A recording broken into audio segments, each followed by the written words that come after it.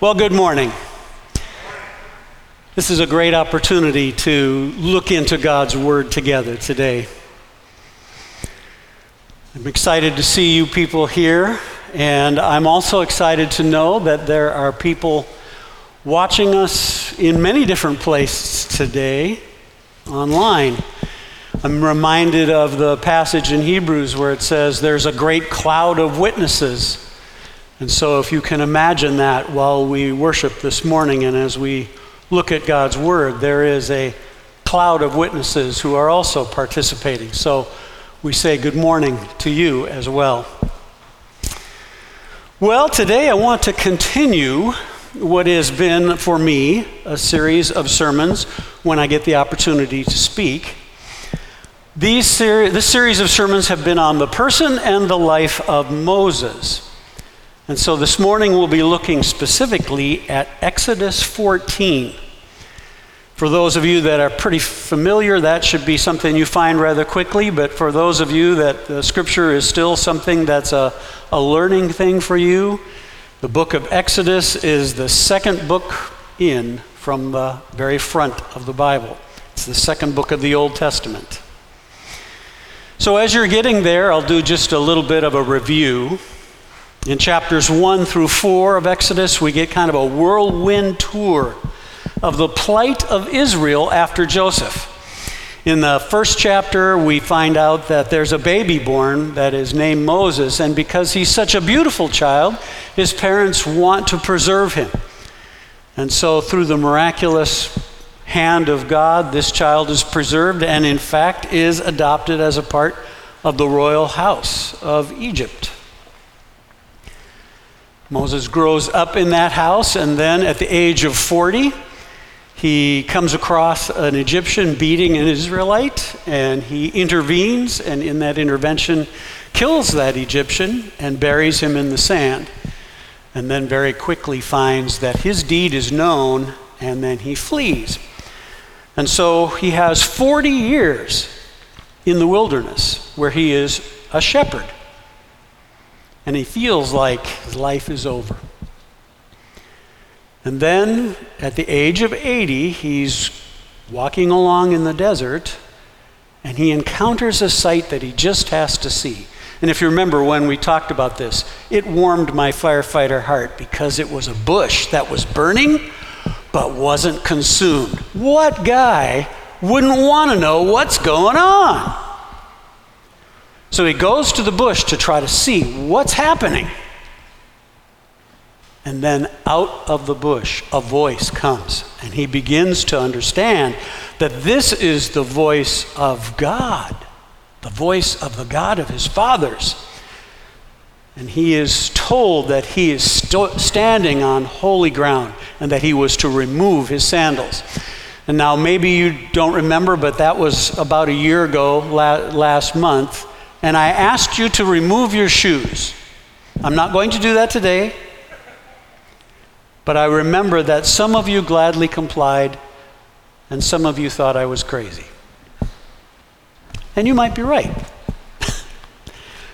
Now, Moses has been given a mission, and that mission is to go to Egypt and to set the people free. And he's met with the people. He's convinced them that yes, in fact, he is sent from God, and that God has heard their groanings and their desire to be free from their burden of slavery, and that he has come to be God's instrument to make that happen. And so we've seen that he has gone to Pharaoh, and he's demanded that the people of Israel must be free to go into the wilderness to worship their God. And then through an ever stronger series of plagues, a final ultimatum has been given. And Pharaoh and Moses part with harsh words. Pharaoh says, "Get away from me. Take care never to see my face again. For the day you see my face, you shall die." And Moses said, "As you say, I will not see your face again." Hot words indeed. Hot words that were quickly chilled to freezing by the 10th plague, which was the plague of death for every firstborn of every household not covered by the blood of the Passover lamb. And so a much subdued Pharaoh calls Moses and Aaron before him by night. And he says to them, "Up, go out from among my people, both you and the people of Israel, and go, serve the Lord as you have said. Take your flocks and your herds as you have said, and be gone, and bless me also." Now, if you remember, the last time that we were together, we tried to guesstimate the number of people that departed Egypt. Exodus tells us that the number of men of military age was 600,000. Now, each of those, if each of those men were married, that would double the total to 1.2 million. And if each of those people had at least one, maybe two parents alive, well, you can see how the number just continues to grow. So I wanted to give you some idea of what that might look like. And so here is a clip from a day you might remember in early 2014.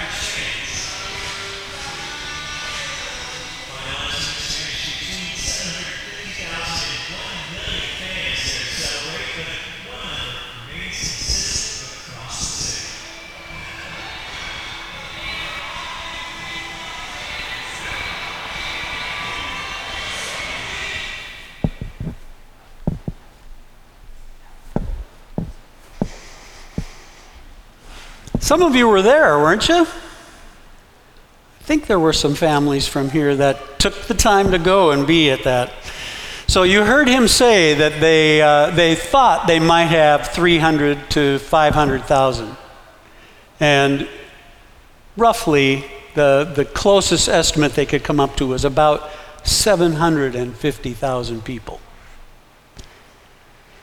So, if our guess is near the mark, what you saw, all those people would be about a third and maybe a half of the number of people that came out of Egypt. That's kind of a huge group of folks. Well, here's a stunning verse in the passage that's found in Exodus 12:39. It says, "And they baked unleavened cakes of the dough that they brought out of Egypt, for it was not leavened, because they were thrust out of Egypt and could not wait. Nor had they prepared any provisions for themselves." Parents, have you ever set out on a camping trip in the mountains without a tent, or food, or warm clothing? That might be a real short campout. How about youth leaders?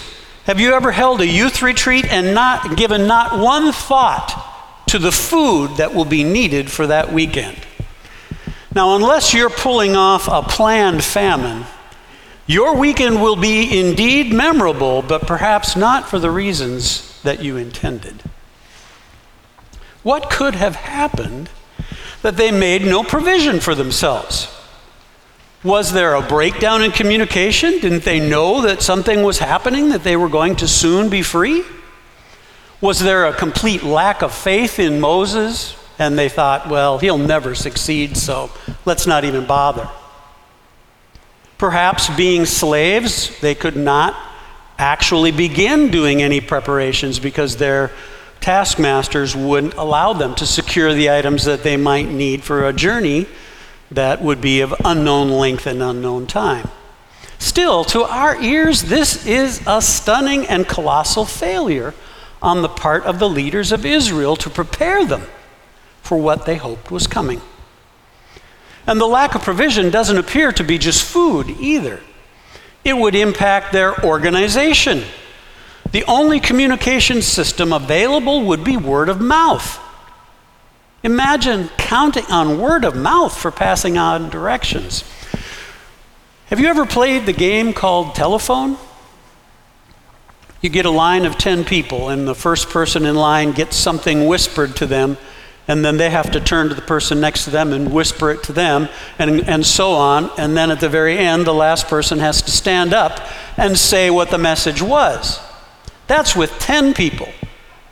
Imagine trying to do this with hundreds and thousands and possibly even hundreds of thousands.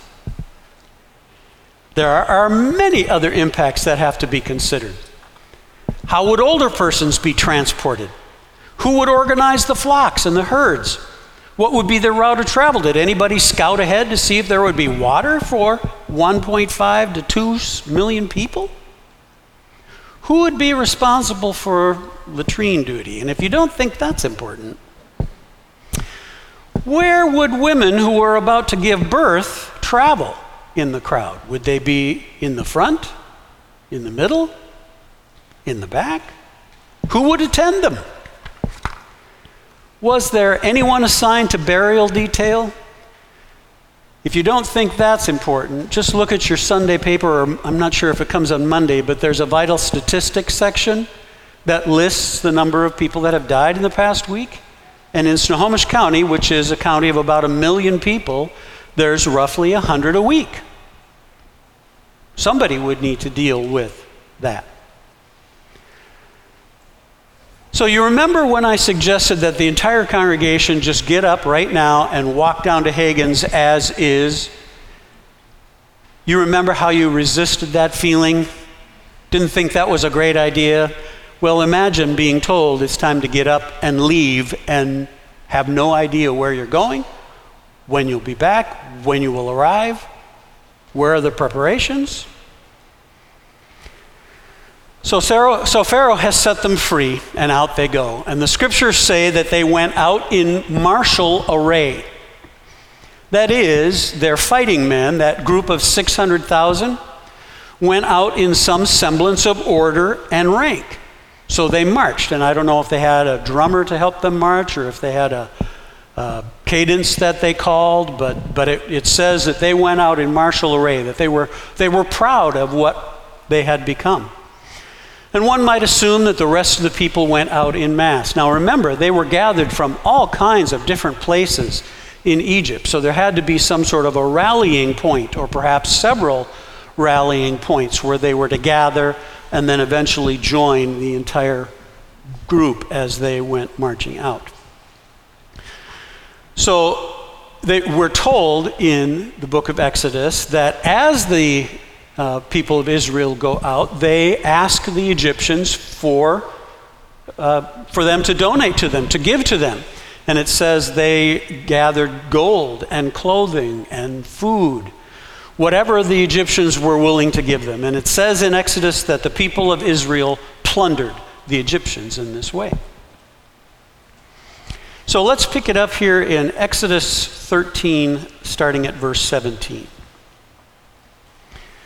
When Pharaoh let the people go, God did not lead them by way of the land of the Philistine, although that was near.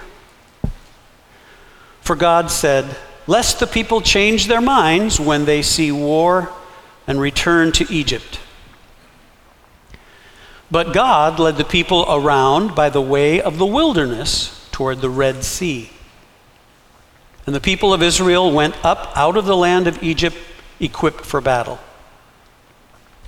Moses took the bones of Joseph with him, for Joseph made the sons of Israel solemnly swear, saying, God will surely visit you, and you shall carry up my bones with you from here." And they moved on from Sukkot and encamped at Etam on the edge of the wilderness. It appears that there was one provision made by Moses. Someone had to be assigned to that bone duty of carrying the bones of Joseph. In the movie, The Ten Commandments, it shows 6 men carrying a coffin-like sarcophagus on poles on their shoulder. Now that might be good going down the aisle of a church, or maybe from the hearse to the cemetery. But can you imagine carrying something like that for day after day after day? That would take some organization right there. So picture this scene. Upwards of 2 million people depart their life in Egypt. Everything they knew, all the familiar routines, even the foreseeable future has now been brought short into an upset and unsettling daily routine. There weren't much in the way of provisions. We've talked about the organization. And so I guess what you do is you just follow the folks in front of you. Perhaps you're one of the lucky ones who is close to the front, where you can see the pillar of fire and the pillar of cloud that symbolizes God leading the people. But then night comes and you set up your tent, assuming that you have one, and you set it up wherever you happen to be, and then in the morning you set out again in the same fashion. Hopefully you've had something to eat and drink. You can't tell me that after a few days, maybe even after a week or so, that there wasn't some unhappiness about this new life. Some dissatisfaction with the fact that instead of going north along the Mediterranean, we're now headed south, and you can see off in the distance the Red Sea. Certainly, there was at least one wag in the crowd who couldn't help asking everyone he meets, "Who's the clown in charge of this circus?" But it gets better. All too soon, they are stuck on the shore of the Red Sea, for the Egyptians have come out to take them back. And so now there is the sea, an impassable sea, and an army of Egyptians behind them. The Egyptians have at least 600 iron chariots and many more wooden ones, and it does not look good.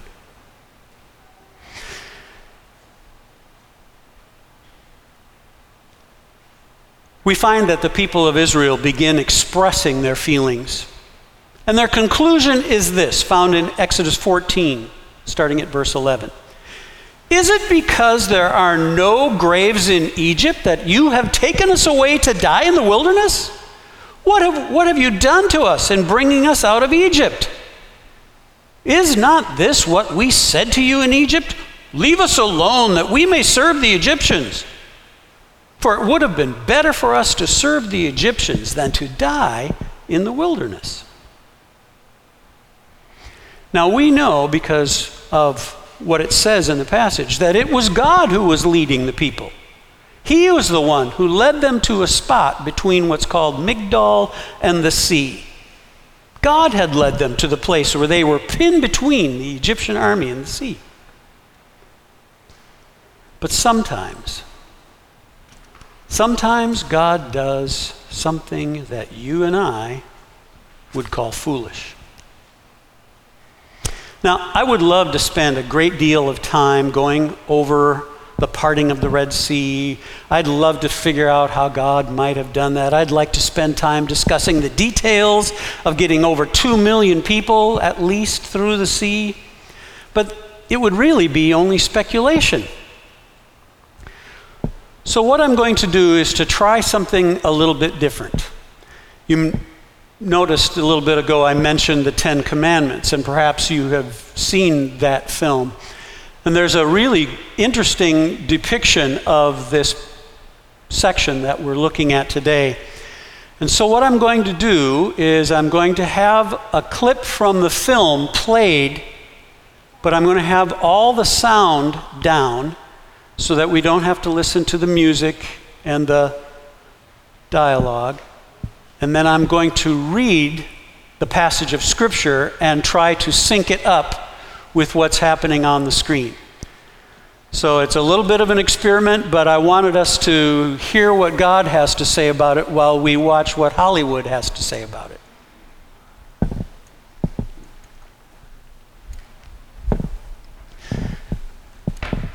Moses declares, "Fear not, stand firm and see the salvation of the Lord, which he will work for you today. For the Egyptians whom you see today, you shall never see again. The Lord will fight for you, and you have only to be silent." The Lord said to Moses, "Why do you cry to me? Tell the people of Israel to go forward. Lift up your staff and stretch out your hand over the sea and divide it, that the people of Israel may go through the sea on dry ground. And I will harden the hearts of the Egyptians so that they shall go in after them. And I will get glory over Pharaoh and all his host, his chariots, his horsemen. And the Egyptians shall know that I am the Lord when I have gotten glory over Pharaoh, his chariots, and his horsemen."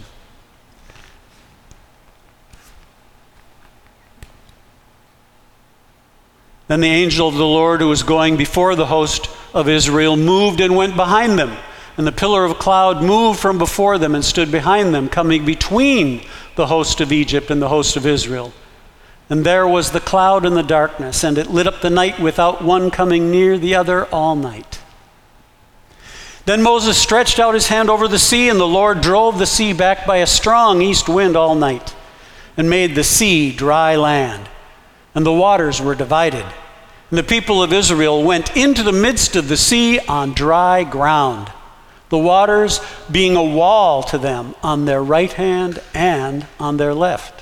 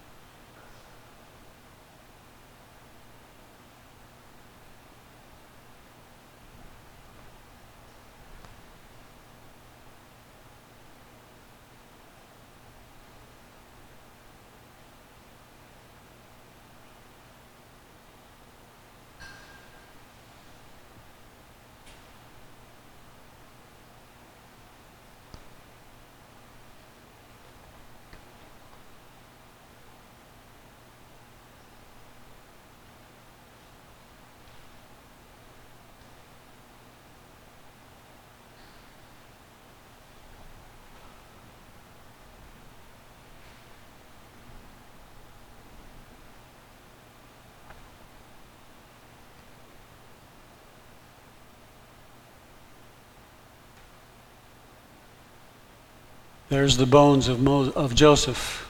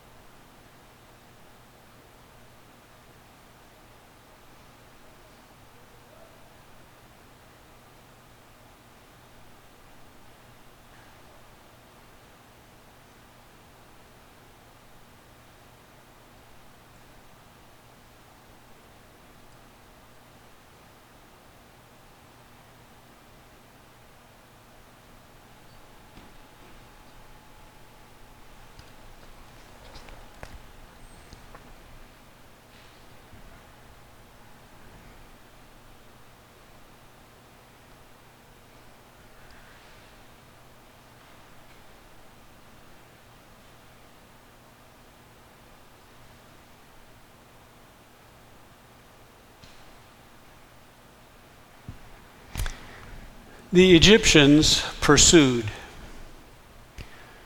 and went in after them into the midst of the sea. All Pharaoh's horses, his chariots, and his horsemen.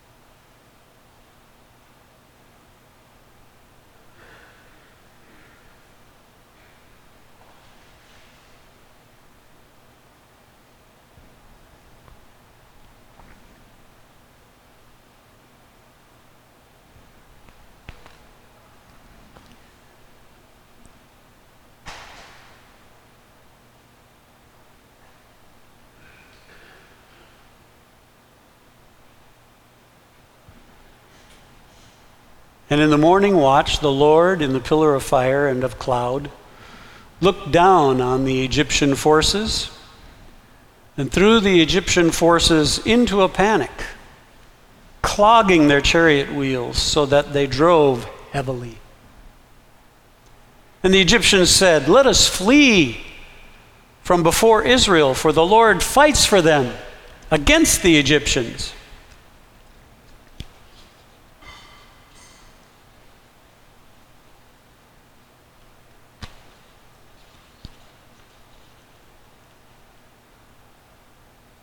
She must be the last person.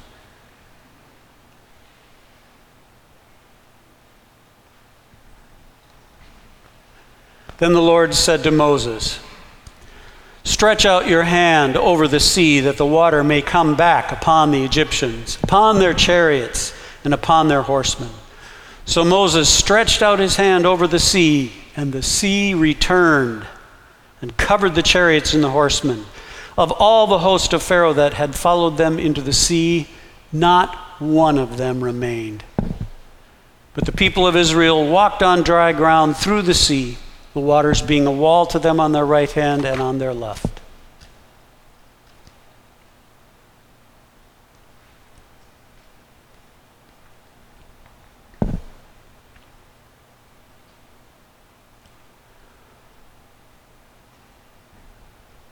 Thus the Lord saved Israel that day from the hand of the Egyptians. And Israel saw the Egyptians dead on the seashore. Israel saw the great power that the Lord had used against the Egyptians.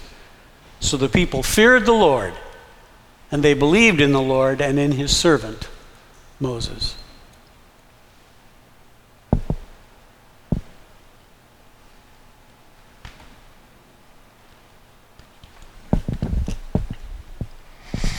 All right. Well, I realize that was a bit dark and hard to see, but thank you for letting me give that, do that experiment, see how it worked. Did you know that the miracle of parting the waters happened 3 more times in the Old Testament? You can read about it today if you'd like. You can find it in Joshua chapters 3 and 4 as the people of Israel crossed the Jordan River at flood time. And then in 2 Kings chapter 2, you'll see Elijah and Elisha cross the Jordan together. And then after Elijah is taken up into heaven, then Elisha crosses the Jordan on his own. And so there are 3 more times. And each time it's a miraculous event. And it says that they crossed on dry ground. Well, did the people learn their lesson? Did they ever again let their expectations get in the way of their faith?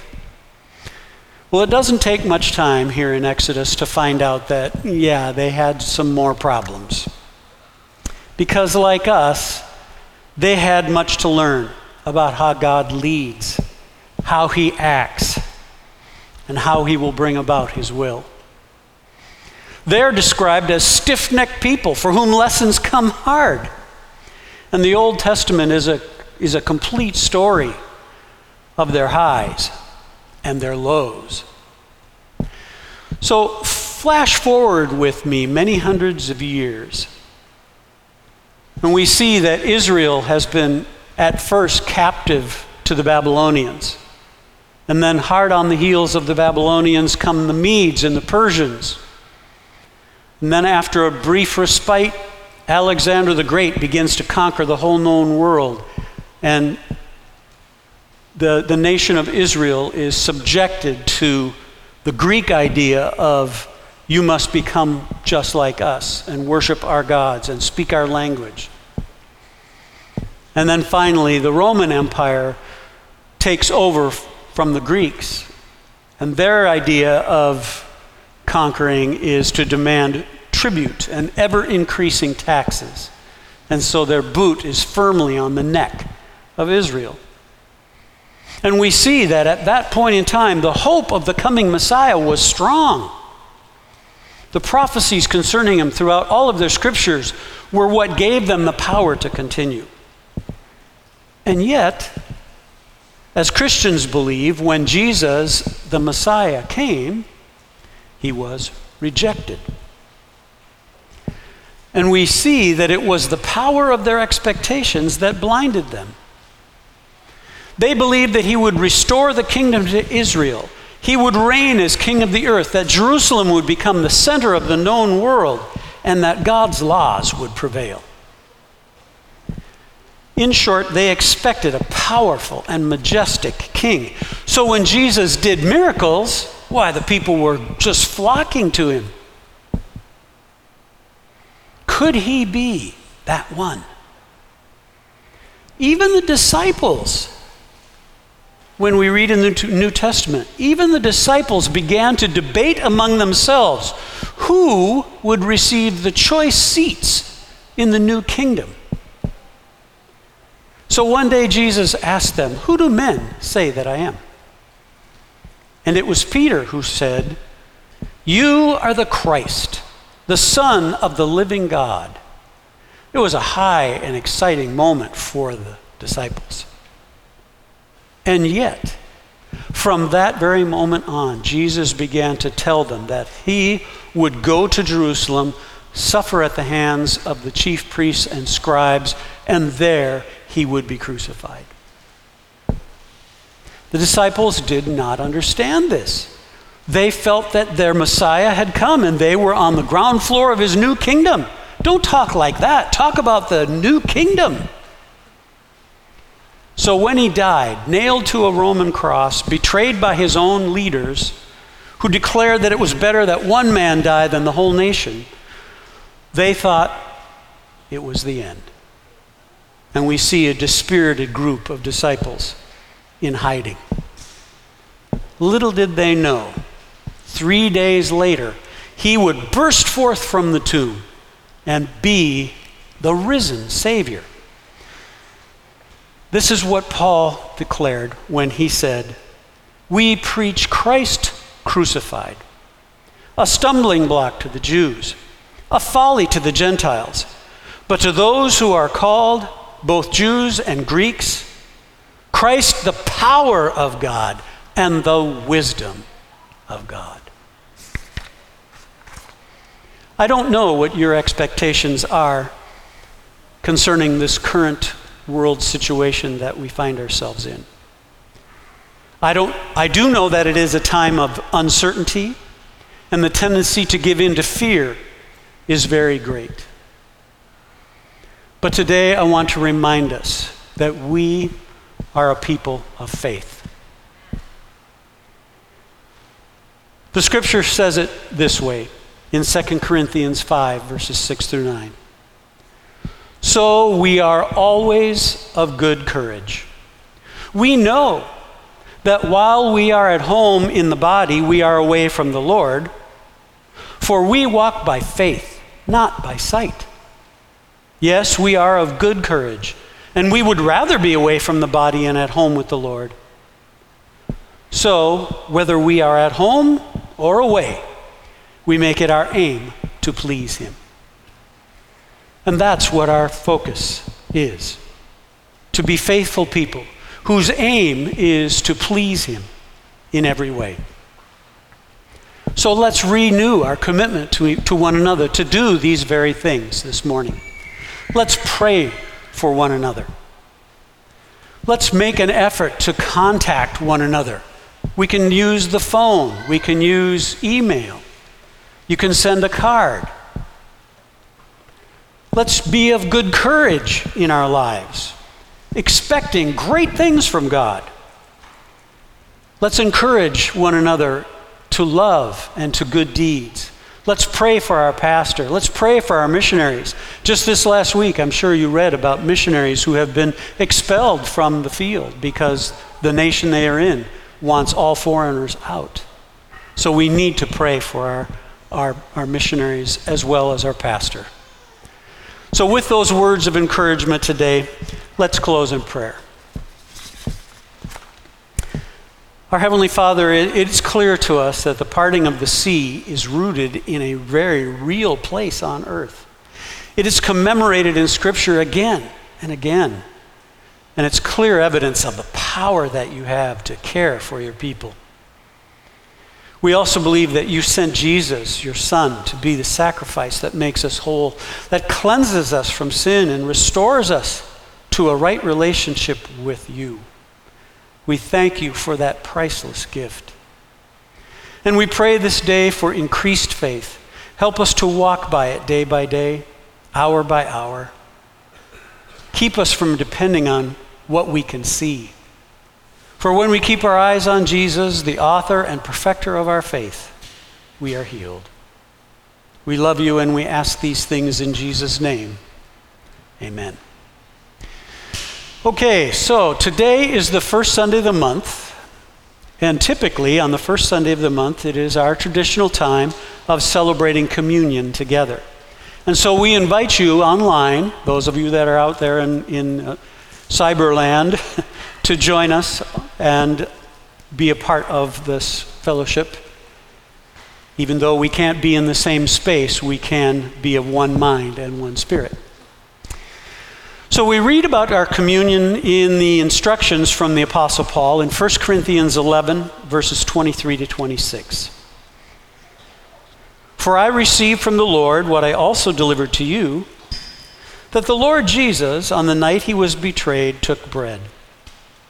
And when he had given thanks, he broke it, and he said, "This is my body, which is for you.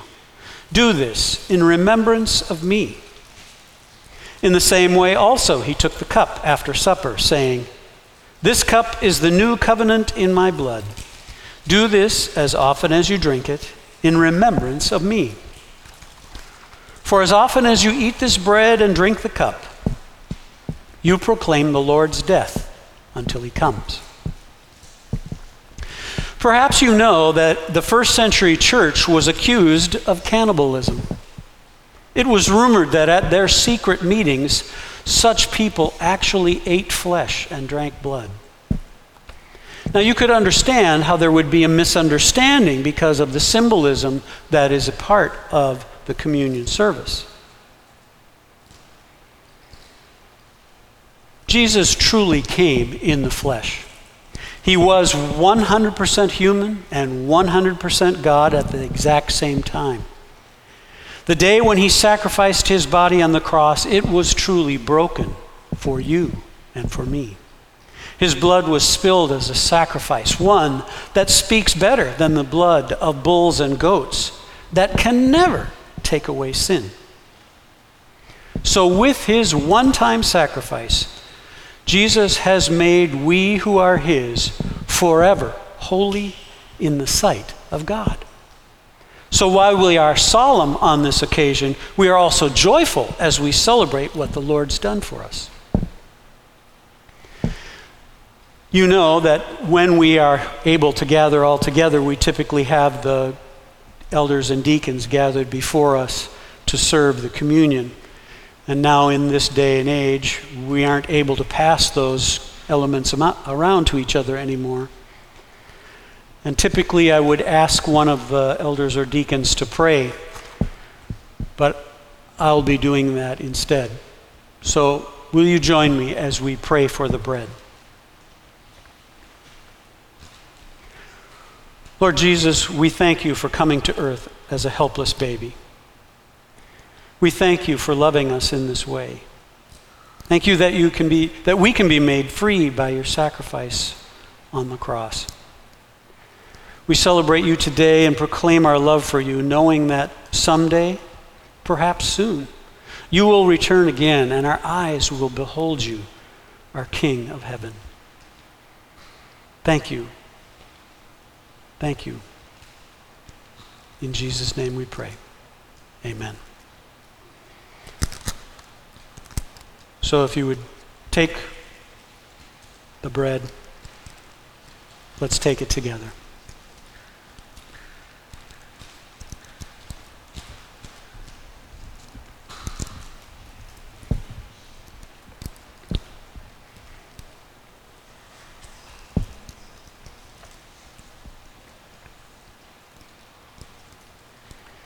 Join me as we pray before we take the cup. Heavenly Father, Scripture tells us that you gave your life as a ransom for many. Your life's blood was poured out on Calvary's tree. It is in your spilled blood, a rock of stumbling to the Jews and foolishness to the Greeks, that we are forgiven forever. And we celebrate this loving act that you did today. And we participate in this act by taking of the cup. And in so doing, we proclaim our love for you, our Lord and Savior. In Jesus' name, amen. So in the same way, let's take this cup together.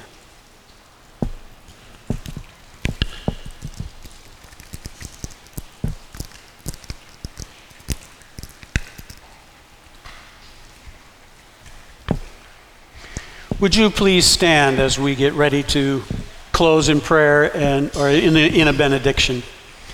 I just want to remind you that it is also a custom on this first Sunday of the month to take an offering called the Sunshine Fund. It's the fund that is used by the deacons to help out in our community. So if you would like to give to that fund, you could make sure that you do that on the way out. Also, for those of you that are online, you can still use that same way that you have been supporting the church with your tithes and offerings to donate to that fund. Okay, let's close. Now may the God of peace, who brought up from the dead the great shepherd of the sheep, through the blood of the eternal covenant, even Jesus our Lord, equip you in every good thing to do his will, working in us that which is pleasing in his sight, through Jesus Christ, to whom be the glory forever and ever. Amen. Go in peace.